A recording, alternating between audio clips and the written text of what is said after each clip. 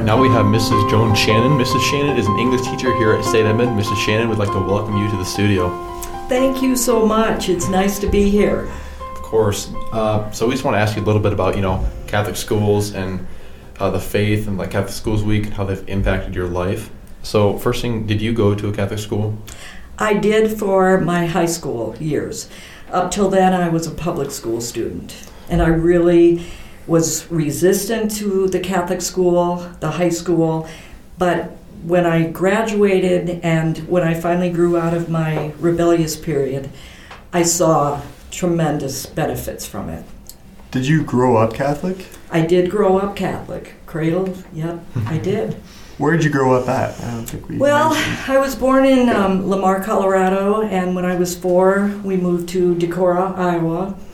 And it's funny because we had 5 children in my family. And in Decorah, the kids would always say, "Oh, you must be Catholic, you have 5 children." But then we moved to Dubuque when I was 12 years old. And interestingly enough, the kids would say, "Oh, you can't be Catholic. You only have 5 children in your family." So I had a very dualistic, very interesting experience growing up in that way. Yeah, so now that you're here at St. Ed's, what did you do before you came here? Well, before I came here, I'll first say that I'm a mother of 7, 1 deceased, and all of my children have gone to Catholic schools. I am so proud to say. The first 4, the biologicals, did not have a Catholic high school to go to, but my fifth son asked, he actually entreated us that he goes to Wahlert in Dubuque and that he would live with my dad. So of his own accord, he chose to continue with a Catholic education. Awesome. So what brought you to St. Edmund?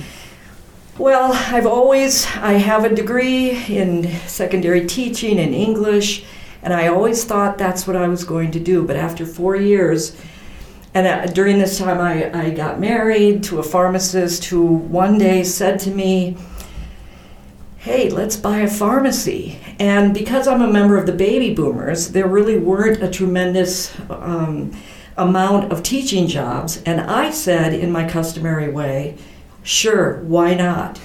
So from that point on, we owned and operated 2 businesses, a pharmacy and a home health supply. And I managed the home health supply, and my life took a completely different turn than it ever would have, ever would have dreamed possible. We sold it about 3.5 years ago, and we both needed jobs. And so my husband had found what turned out to be a temporary job at Daniel Pharmacy. We didn't know it at the time, but one day he called me and he said, "You think Wahlert's something. You should see this Catholic school here." And I said, "What? Go back to that. Say that again." And he said, it's just beautiful inside. I can't remember the reason he had to go in, but I'm going to tell you, the light bulb went off in a huge LED, just a huge light. And so I made a phone call the next day, and I talked to Jennifer Kinney, and she directed me what to do next. And lo and behold, I was hired as a religious teacher, as I've had an extensive background with religion as well. Me and Brock were some of your angel students in that class. Whether you know it or not, you boys changed my life for the better. Truly for the better. When I was going through it with all my classes, I thought, I don't know if I can live through this in the beginning. But I'll tell you what, you taught me so much about the importance of keeping young. I mean, you gave me back, in a way, my youth. You gave me back, in a way, my son, who was killed. You entertained me. It was just pure delight. By the time the year came to an end, I can honestly say there was a tremendous amount of love in that classroom. Well, as you just mentioned, your son, I know that it's only strengthened your faith. I wanted to know if you wanted to talk about it at all. Oh, would I ever? I never have had this chance. And And most parents get to see the outcome of what all those years in Catholic education, becomes. You get to see, because the script isn't thrown out like it was with my son Stephen. To make a long story short, I always knew he was going to be a soldier in some capacity. And let me tell you, God has a sense of humor, because I was a pacifist. If there was something to protest, I hopped on a bus and I protested. Even when there was nothing to protest, I found things to protest.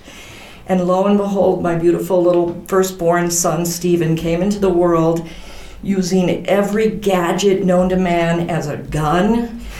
He was sent home in shame in preschool because the kids worked together to build a cardboard brick wall, and he kicked it all to smithereens. And I really, really struggled because I didn't understand him. He was such he was so different from me.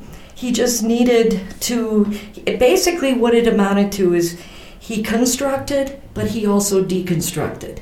And I didn't understand it until after he was gone. But eventually he joined the Army Reserves. And he was, I want to say 19 or 20. And I didn't fight it, because by that time, when I was resisting the soldier part of him and saying, you can't use that as a gun, you can't do that, and somebody took me aside and said, that's what boys do, that I really cooled it, and I let him become who he was becoming. And he was always still a mystery to me as it was all revealed, as his personality was revealed. But on the day that he signed the papers for the military, I did not go with him. My dad did, who had actually been in the Air Force for a number of years. So I retreated into myself, because at that time, as we know, as many of us know, the Iraq War was going on. And I believe I chose denial, or maybe I deluded myself. I didn't want to believe that what he was going to be doing could end his life. But what I did do is I tried to engage him in conversation as often as possible.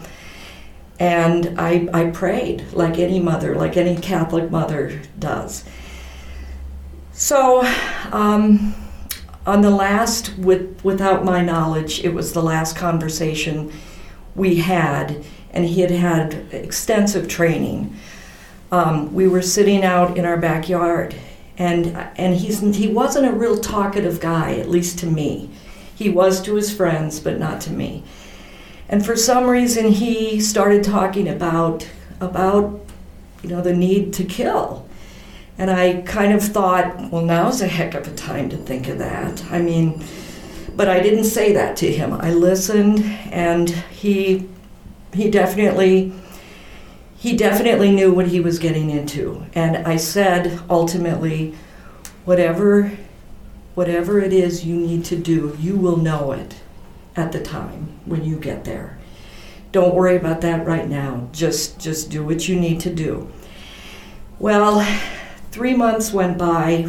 Again, call it delusion, call it denial, but all I did was pray. He would call maybe once a week if he could. There was such a delay on the phone system. It was very difficult to really have a conversation. He certainly wasn't writing letters. He had a new girlfriend, so I know that she was the one getting the letters and the emails, and I was okay with that. I was happy for them. But it turns out, I guess I'll start with my prayers. On some level, I knew something was up, not consciously, but I would leave from the store every day around noon, and I rarely went home for lunch, but I needed to go home. And I would fall on my knees and I would just beg God, please, just let him live. But I knew. And shortly before January 31st, and this will be the 14th anniversary coming up this Sunday, shortly before there was some strange occurrence that I had that I surrendered. I said, all right. And I knew nothing about, I had no reason to think something was going to happen as far as what he was telling me. But I surrendered, and I said, all right, you can have him if you have to, but don't let him suffer.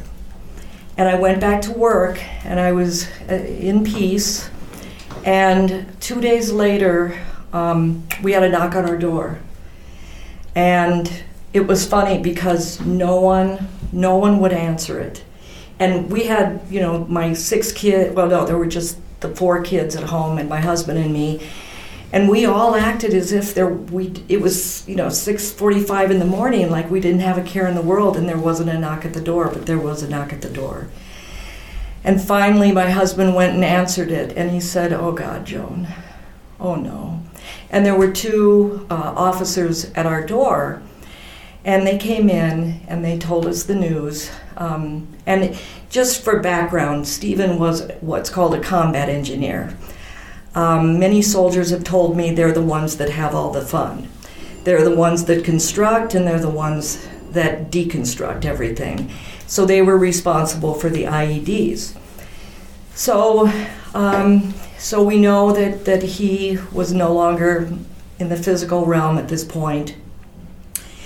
But what is so amazing about this story of Stephen is how he had, in fact, unbeknownst to me, his mother and his father and his sisters and his brothers, that he had taken his faith over to this country, probably 9,000 miles away.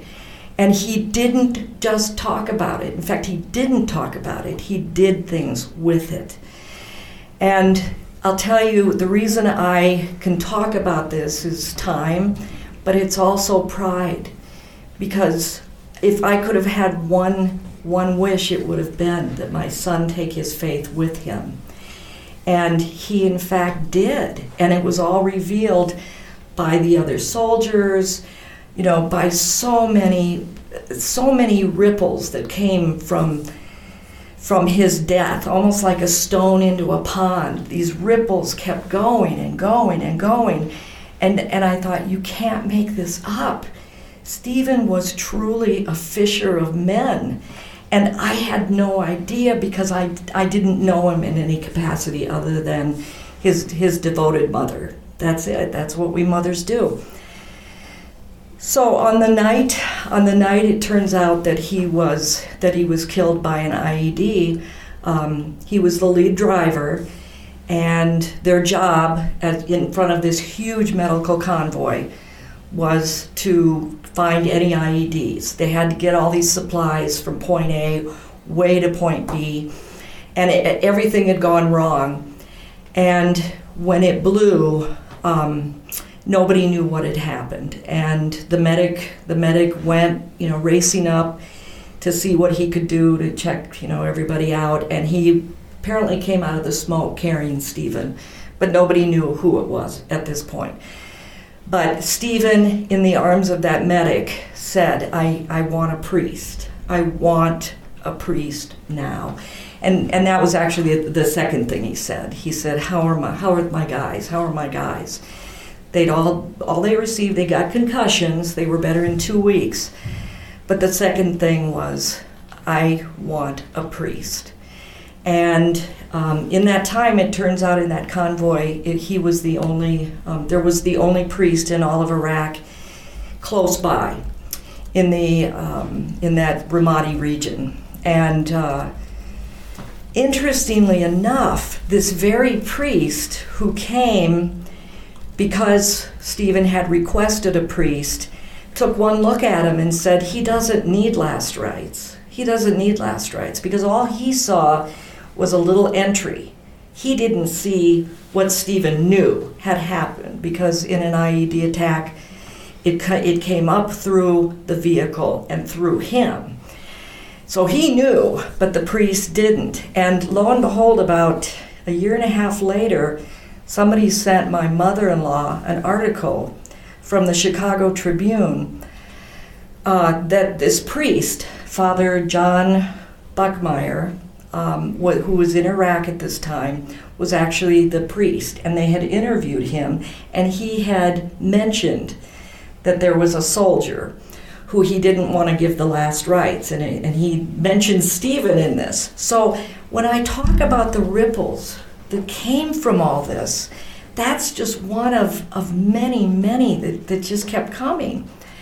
So I was very, very proud of the fact that Stephen had the presence of mind at the age of 21 to know what he needed at this fatal moment in his life. Sure, yeah. So, I mean, obviously Stephen was a very integral part of your life, and no parent wants to have this happen to your child, but, seeing the fact that he was an inspiration to you and to his men by taking his faith with him, was huge. And I just want to know how that strengthened your faith life personally.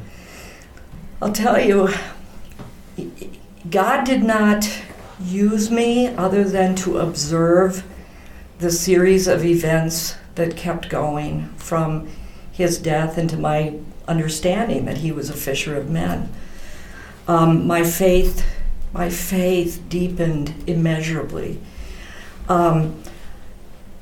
The relationship that I'd always understood that I had with God deepened, and especially with Mary, because as a mother, I would seek her out in church before and after Mass, and again I would, beg, please let him come back okay.